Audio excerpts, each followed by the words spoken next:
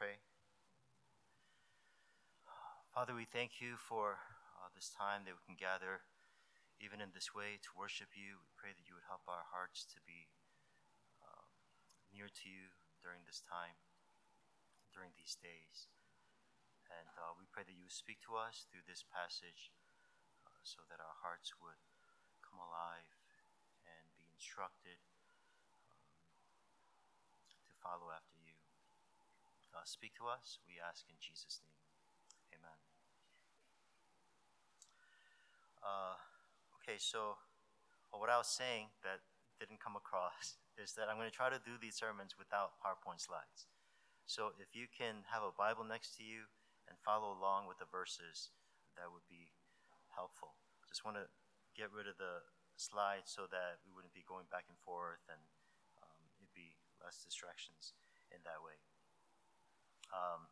I think this is a good time to be thinking about texts like these. You know, we're talking about the day of the Lord. The sermon is entitled The Day of the Lord. And some people might point to things like this, right? The pandemic, the tornadoes in the Midwest, the locusts in East Africa, if you read about that, and say, oh, look, like these things are telling us that the end is near. And, I'm not saying that we need to sell our homes now and move to the mountains, but our current situation is revealing to us that we have a certain, maybe a civilian mindset, that we need more of a soldier mindset, that we need to have a different mindset as we live as Christians in this world. That God's people should live with less of that vacation mindset, more of a wartime mindset. And I think we see that through the circumstances that we're in our lives today. And so we want to kind of think about that through this text. And I'm going to break this up into 3 parts. First, peace and security. Peace and security. Again, in verse 1, it says, now concerning the times and seasons, meaning when these things will happen. Brothers, no need to say anything written to you. For you yourselves are fully aware that the day of the Lord will come like a thief in the night. While people are saying there's peace and security, then sudden destruction will come upon them as labor pains come upon a pregnant woman, and they will not escape. So Paul is talking about something called the day of the Lord. In the previous chapter, he mentions that that's the day when the Lord himself will descend from heaven. So how will that happen? He says in verse 2, the day of the Lord will come like a thief in the night. Jesus said that no one knows when that day will be. And along that same line, Paul here is saying that to many people, that day will come like a thief in the night. A thief does not announce his coming. A thief does not leave a note on your door saying, dear homeowner, I'm coming to rob you tonight. A thief comes unannounced. He arrives when you don't expect him. But after the thief comes and robs you, the homeowner is left regretting. Had I known that a thief was going in to break into my house, I would have prepared for it, right? I would have done this and that. Maybe I would have made sure the doors were locked. Maybe I would have added some more locks. I would have hidden my valuables in my house. I would have done some things differently preparing for that. And that's the point. The day of the Lord will surprise some people. Some will be completely unprepared for the coming of the Lord. Now, why? Why will people be caught off guard? Verse 3 says, while people are saying there is peace and security.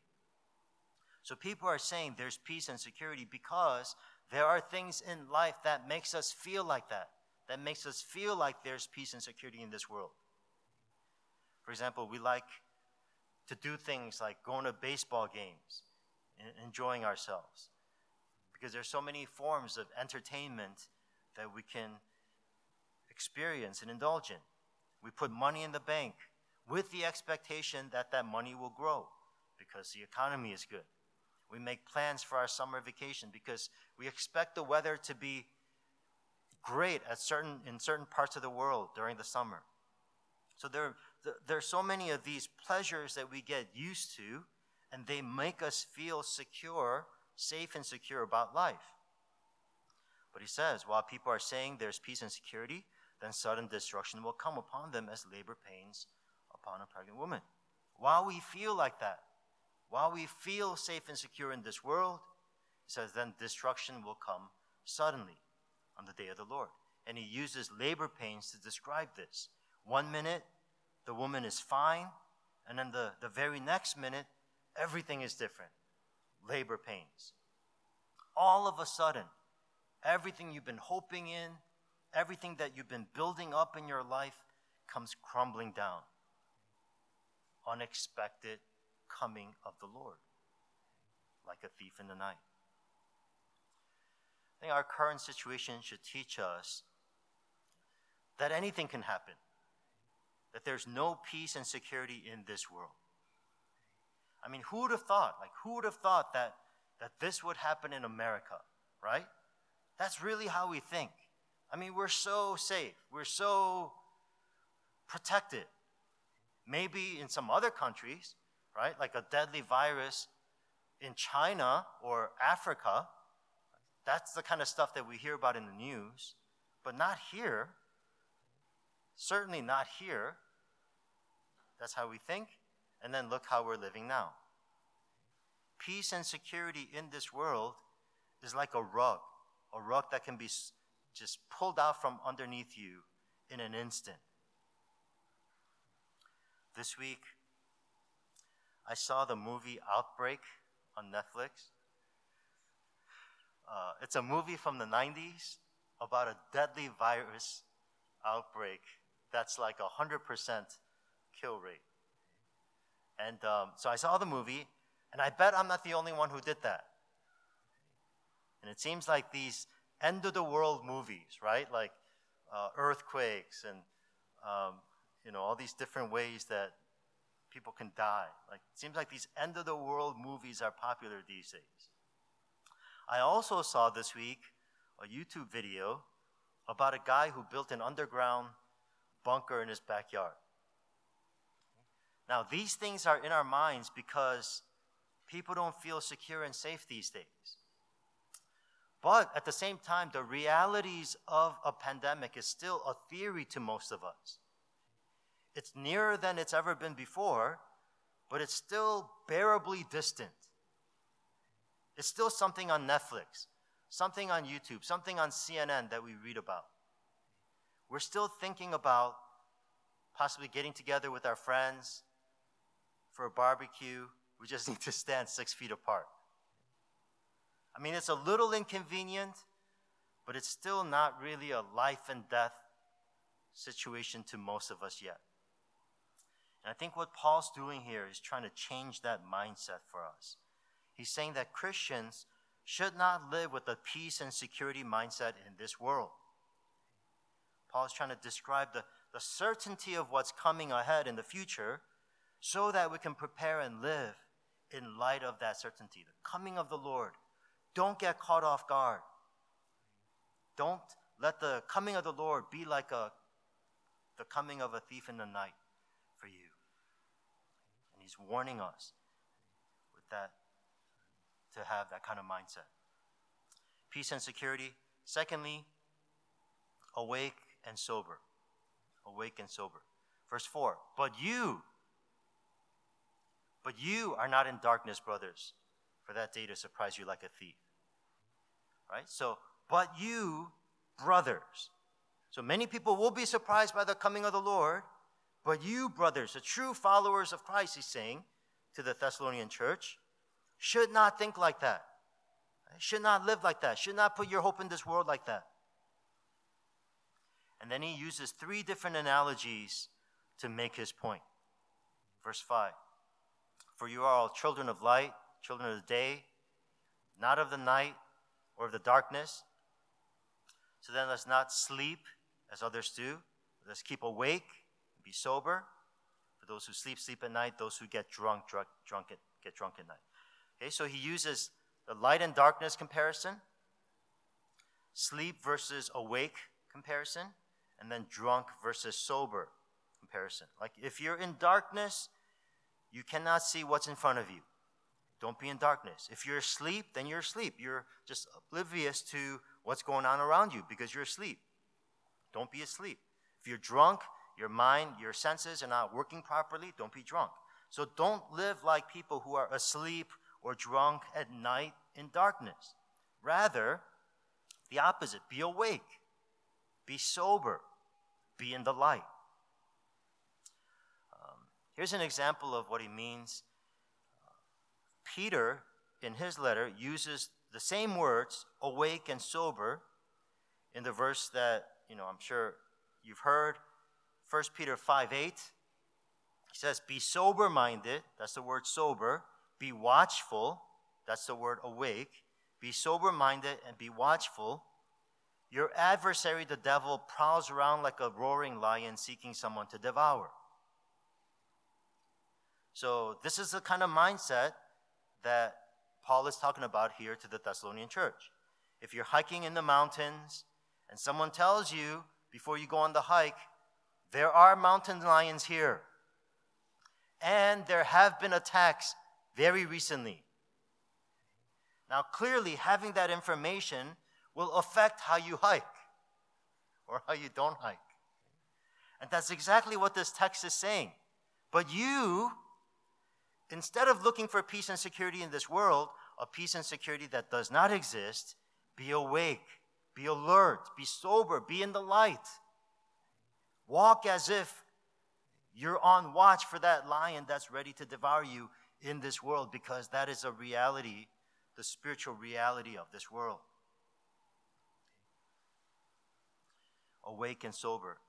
Thirdly, wartime mentality. Wartime mentality. Now, he describes in verse 8 a person who is awake and sober.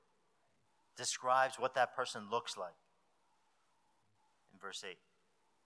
But since we belong to the day, let us be sober, having put on the breastplate of faith and love, and for a helmet, the hope of salvation.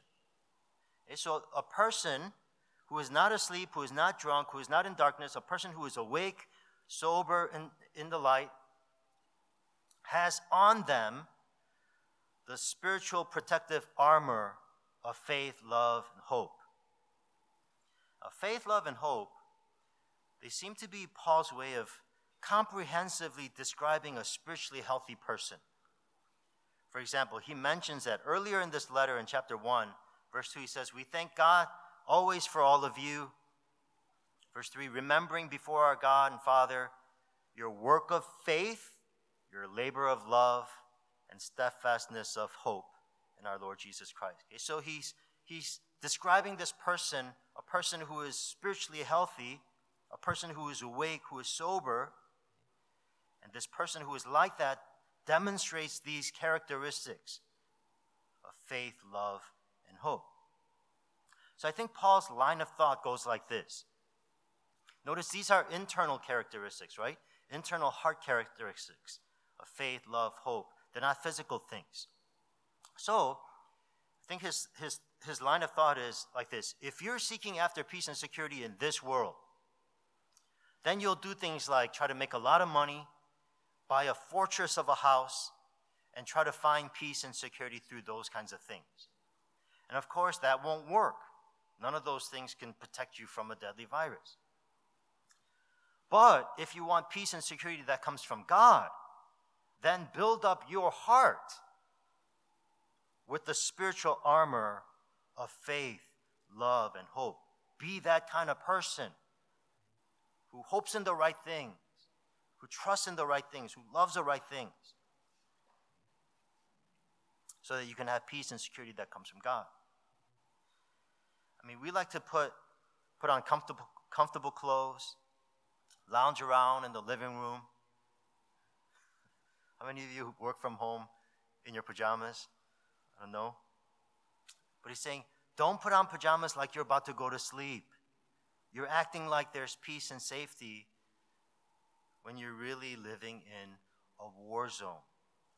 Put on the breastplate and helmet and be awake, be alert, because the reality is you're about to go into battle. You are in a war. So Paul's talking about a wartime mentality that Christians need to have in light of the day of the Lord. The present circumstances world, the reality is this. The day of the Lord is coming. Don't be caught off guard. Live with a wartime mentality. Then he says in verse 9, "For God has not destined us for wrath, but to obtain salvation through our Lord Jesus Christ, who died for us, so that whether we are awake or asleep, we might live with him."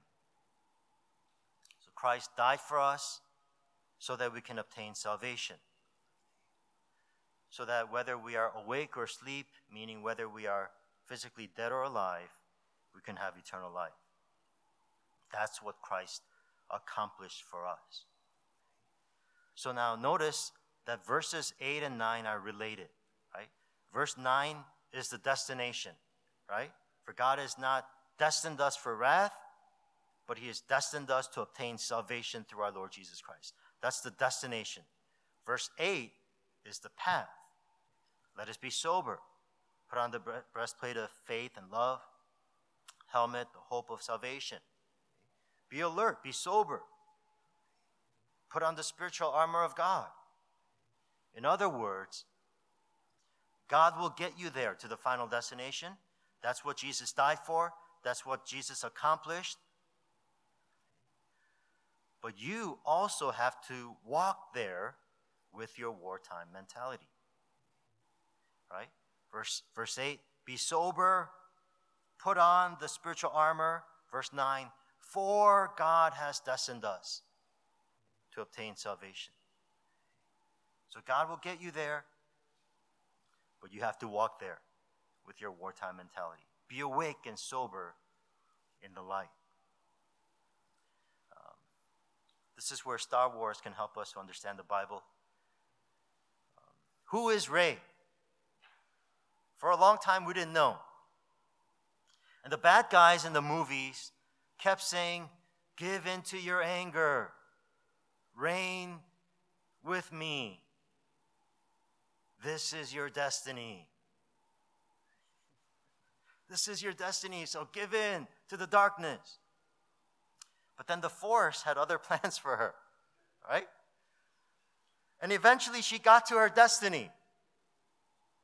And I think her destiny, who knows, right? I think the way the movie intended, I think her destiny was set even from the beginning. But in the process, she had to fight to get there. She had to have that wartime mentality. Being awake and sober, turning away from the dark side, and living in the light. That's exactly what Paul is saying here. God has destined us to obtain salvation through our Lord Jesus Christ. He will get you there. But that does not mean you live seeking peace and security in this world. Verse 11, therefore encourage one another and build one another up, just as you are doing. Encourage one another with these words. Just want to talk about three applications from this passage. First is the application about peace and the pursuit of peace and safety. The pursuit of peace and safety. What we're going through now with the coronavirus, I think is really a blessing from God because it is an opportunity to get deeper in our faith in God. We pursue peace and safety in this world all the time. There are many different ways that we pursue peace and safety in this world. But what good is peace and safety in this world if it's just a mirage?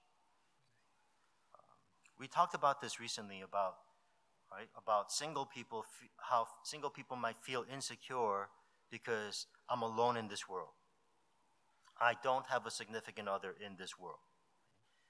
And then the person might get into a relationship or get married, and now they don't feel insecure anymore. Or it could be another person who never struggled with that kind of insecurity because they got married early and they don't feel insecure. Now, what good is feeling secure if that feeling happens to me because of a change in circumstance? What good is feeling secure if I'm really still insecure in my heart? But the change in circumstance is hiding it. Because something later on in life will happen and will expose that insecurity again if my security is not rooted in my faith in God. I think it's the same thing with this pandemic. How real is the peace and security I generally feel in my life if that security is because I have things like my health, I have a job, I have my loved ones safely around me, and because of those things, I feel safe and secure. And then we go on living our lives thinking, oh, of course, I'm maturing in God, I'm secure in God. And then one day, we die. We're all going to die. We die. And then we realize that my life wasn't what it was supposed to be.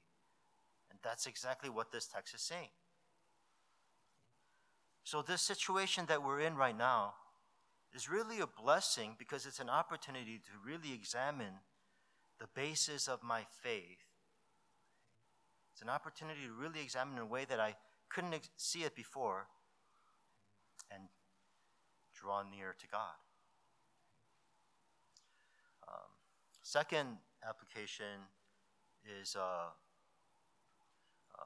thought, just thinking about wartime gospel. Wartime gospel. Here's what I mean. If I knew, if someone came from the future and told me, and if I knew that America was going to go through a war in 10 years, right? War is coming. Not the wars that we're kind of used to, but there will be a World War III fought on American soil. And it's going to be terrible. It's going to flip your life around. Life will never be the same because there's going to be a real war coming in 10 years. Now, if someone told me that, and that was for sure going to happen, that for sure would change how I raise my kids. For example, much of their screen time will diminish, and screen time will change to Bible time. I would try to toughen them up on the inside. Try to change, whatever is soft and weak to become tough and strong.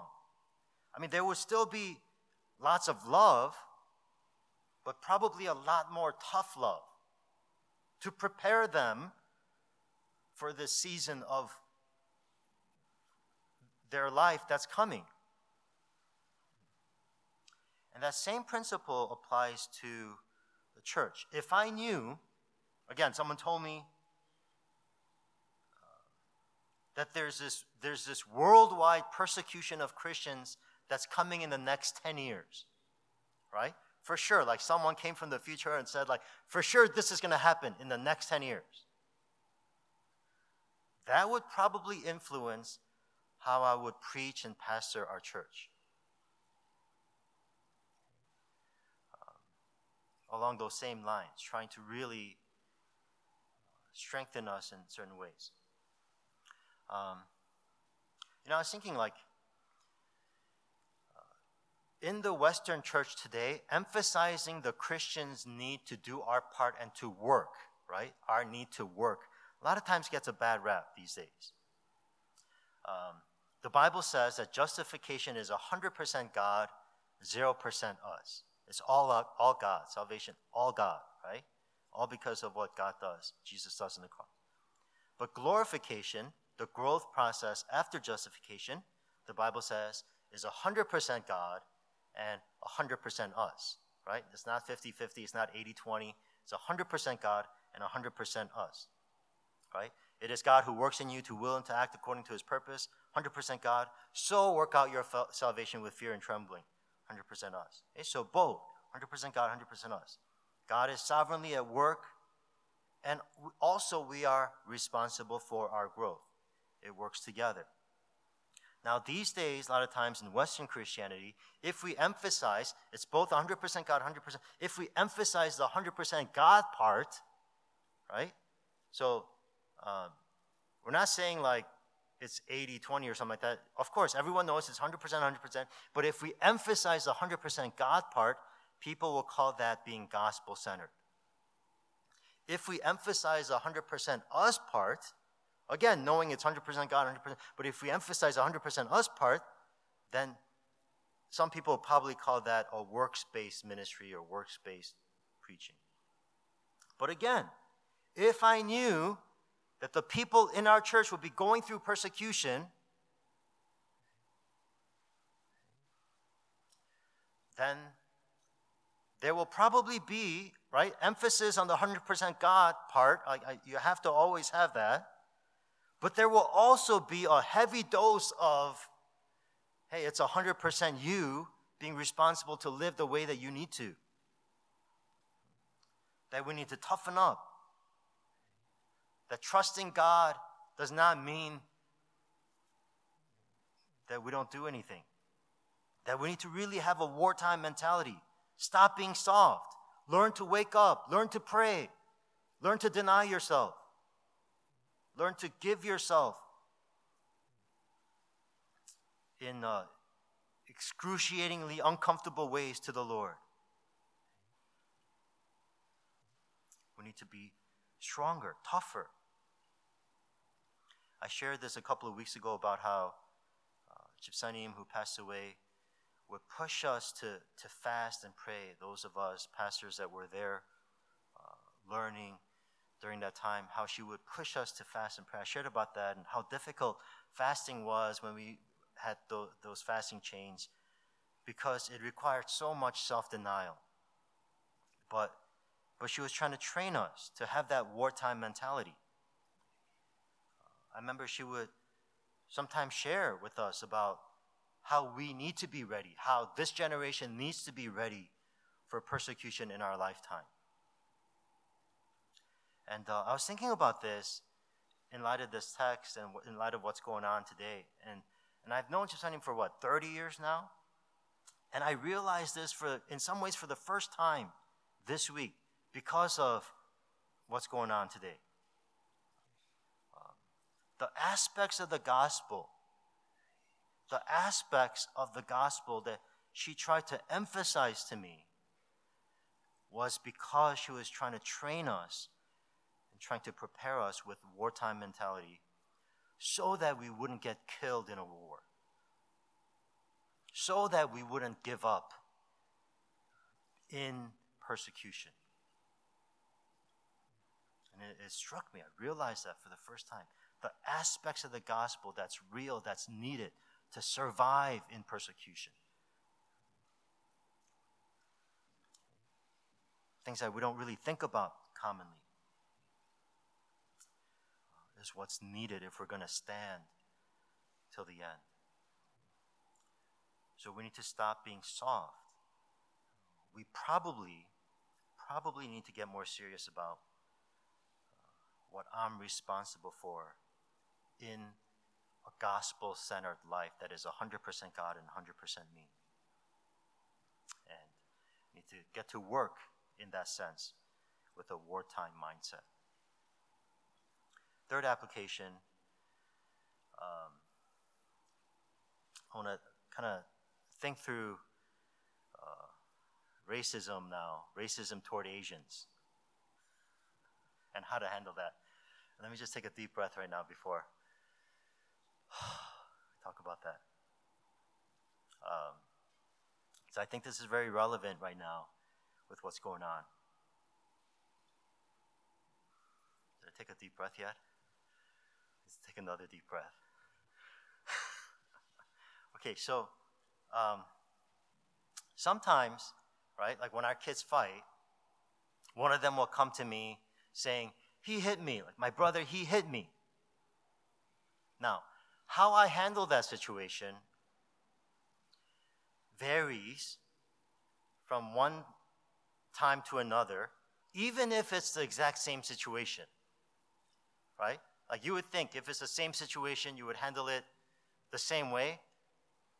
That's not how I handle it. Even if it's the same situation occurring 2 different times, how I handle it varies. Sometimes I try to comfort and defend the one that's been hit, right? And so we go after the offender together, right? Don't do that. That's not right. Right? You try to correct and things like that.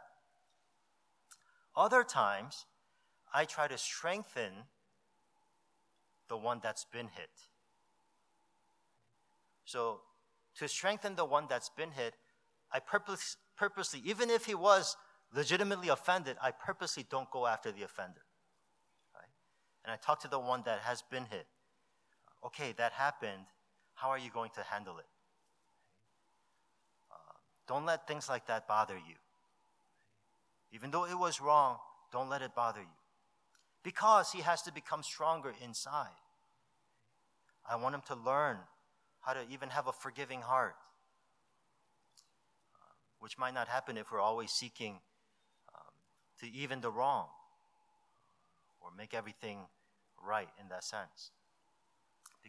So I try to handle it like that because my job as a parent is to prepare them for what they will face in life, and they will face all kinds of things in life. And that entails, of course, things like distinguishing what is right and wrong, standing up for what is right, but it also entails learning to forgive, learning how to suffer well. And I feel the same way, like that principle, I feel the same way towards our church. My job as a pastor is to prepare the people in our church for what is all kinds of things, what is ahead in life. It's true. It's true that there's racism toward Asians right now. Christine, for example, does not completely feel comfortable when she goes to the grocery store because of what's happening, what we hear about in the news, and not only the news, the different things that people that we know are saying that happened to them. I'm okay letting our boys go play in front of the house right now, but now I wouldn't let them go to the playground. I mean, aside from the stay-home order and that kind of stuff, but even without that, I wouldn't let them go to the park by themselves because this is what exists right now in our world. So racism exists. It's not right. It's wrong. Our president didn't help the situation. He made things worse. All of those things are true. Those things exist. They happened. So now what? People are getting attacked these days. And of course, we see that we need to protect and defend others, because that's what it means to love people. We need to stand up and protect and defend others. But when someone says something racist to me,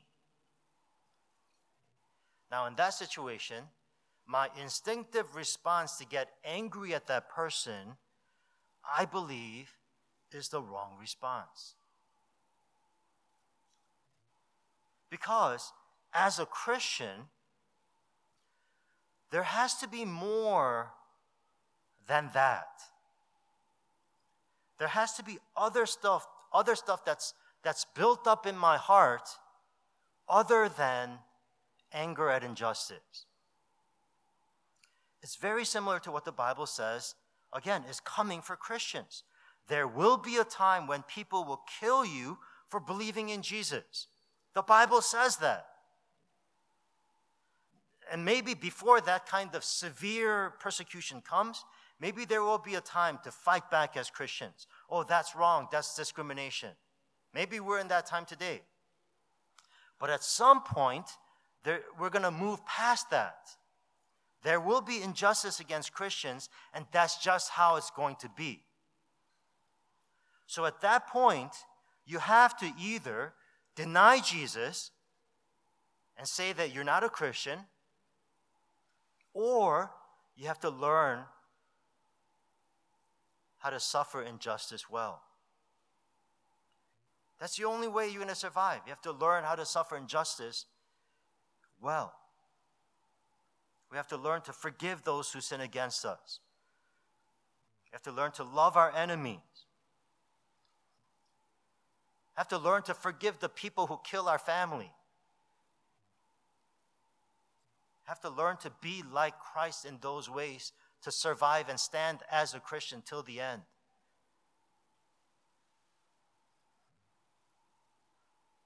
So instead of focusing on that's wrong, my brother did this to me, that's wrong. I think we have to learn through circumstances like this how to build up other characteristics, internal characteristics in my heart that will enable me to show these attributes of Christ to this world, because the Bible says times like that are coming, and it's the people who will stand till the end that will demonstrate the glory of God to this world, that will stand and be saved to the end. Let's pray together. Okay, so just as Paul says in this passage, I just want to encourage you with these words. I think these are just a lot of unsettling times, different things that we're going through, things that we never imagined we would go through in our lives, but we're still going through it. Probably going to go through it for a while. If there is there is a curve, and then we're going to come down at the curve at some point. Whenever we come out of this, we want to come out better, as better versions of who we are, who God intends for us to be, than when we entered it. We want to be deeper in our relationship with God. We want to be serious about our faith. We want to love people more. We want to heed God's warning and call to be like Christ in these different ways. So even as you talk about these things in a small group, as you internalize it and talk about it, encourage one another and build one another up with these words. Father, we thank you for your word. We thank you for your grace in our lives. We thank you that Jesus accomplished salvation for us. We thank you for the call to trust in that, to hope in that, to hope in salvation, and give 100% in our pursuit of Christ. And the guarantee, the promise that we have, that you are using these things and these efforts to accomplish salvation in our lives. Thank you, Lord. We pray in Jesus' name. Okay, let's pray together. Father, we thank you that we can know and trust that you are sovereign over our lives. We thank you that in all circumstances you are working for the good of those who love you. We can trust in that promise and that you're accomplishing a good purpose through all things to make us more like Christ, to exalt the name of Christ in this world. So help us to go through this time well. Help us to have not a vacation mindset, not a civilian mindset, soldier mindset, wartime mindset, in light of the day of the Lord. Help us to love you today. Help us to trust in you. Wear the armor of God.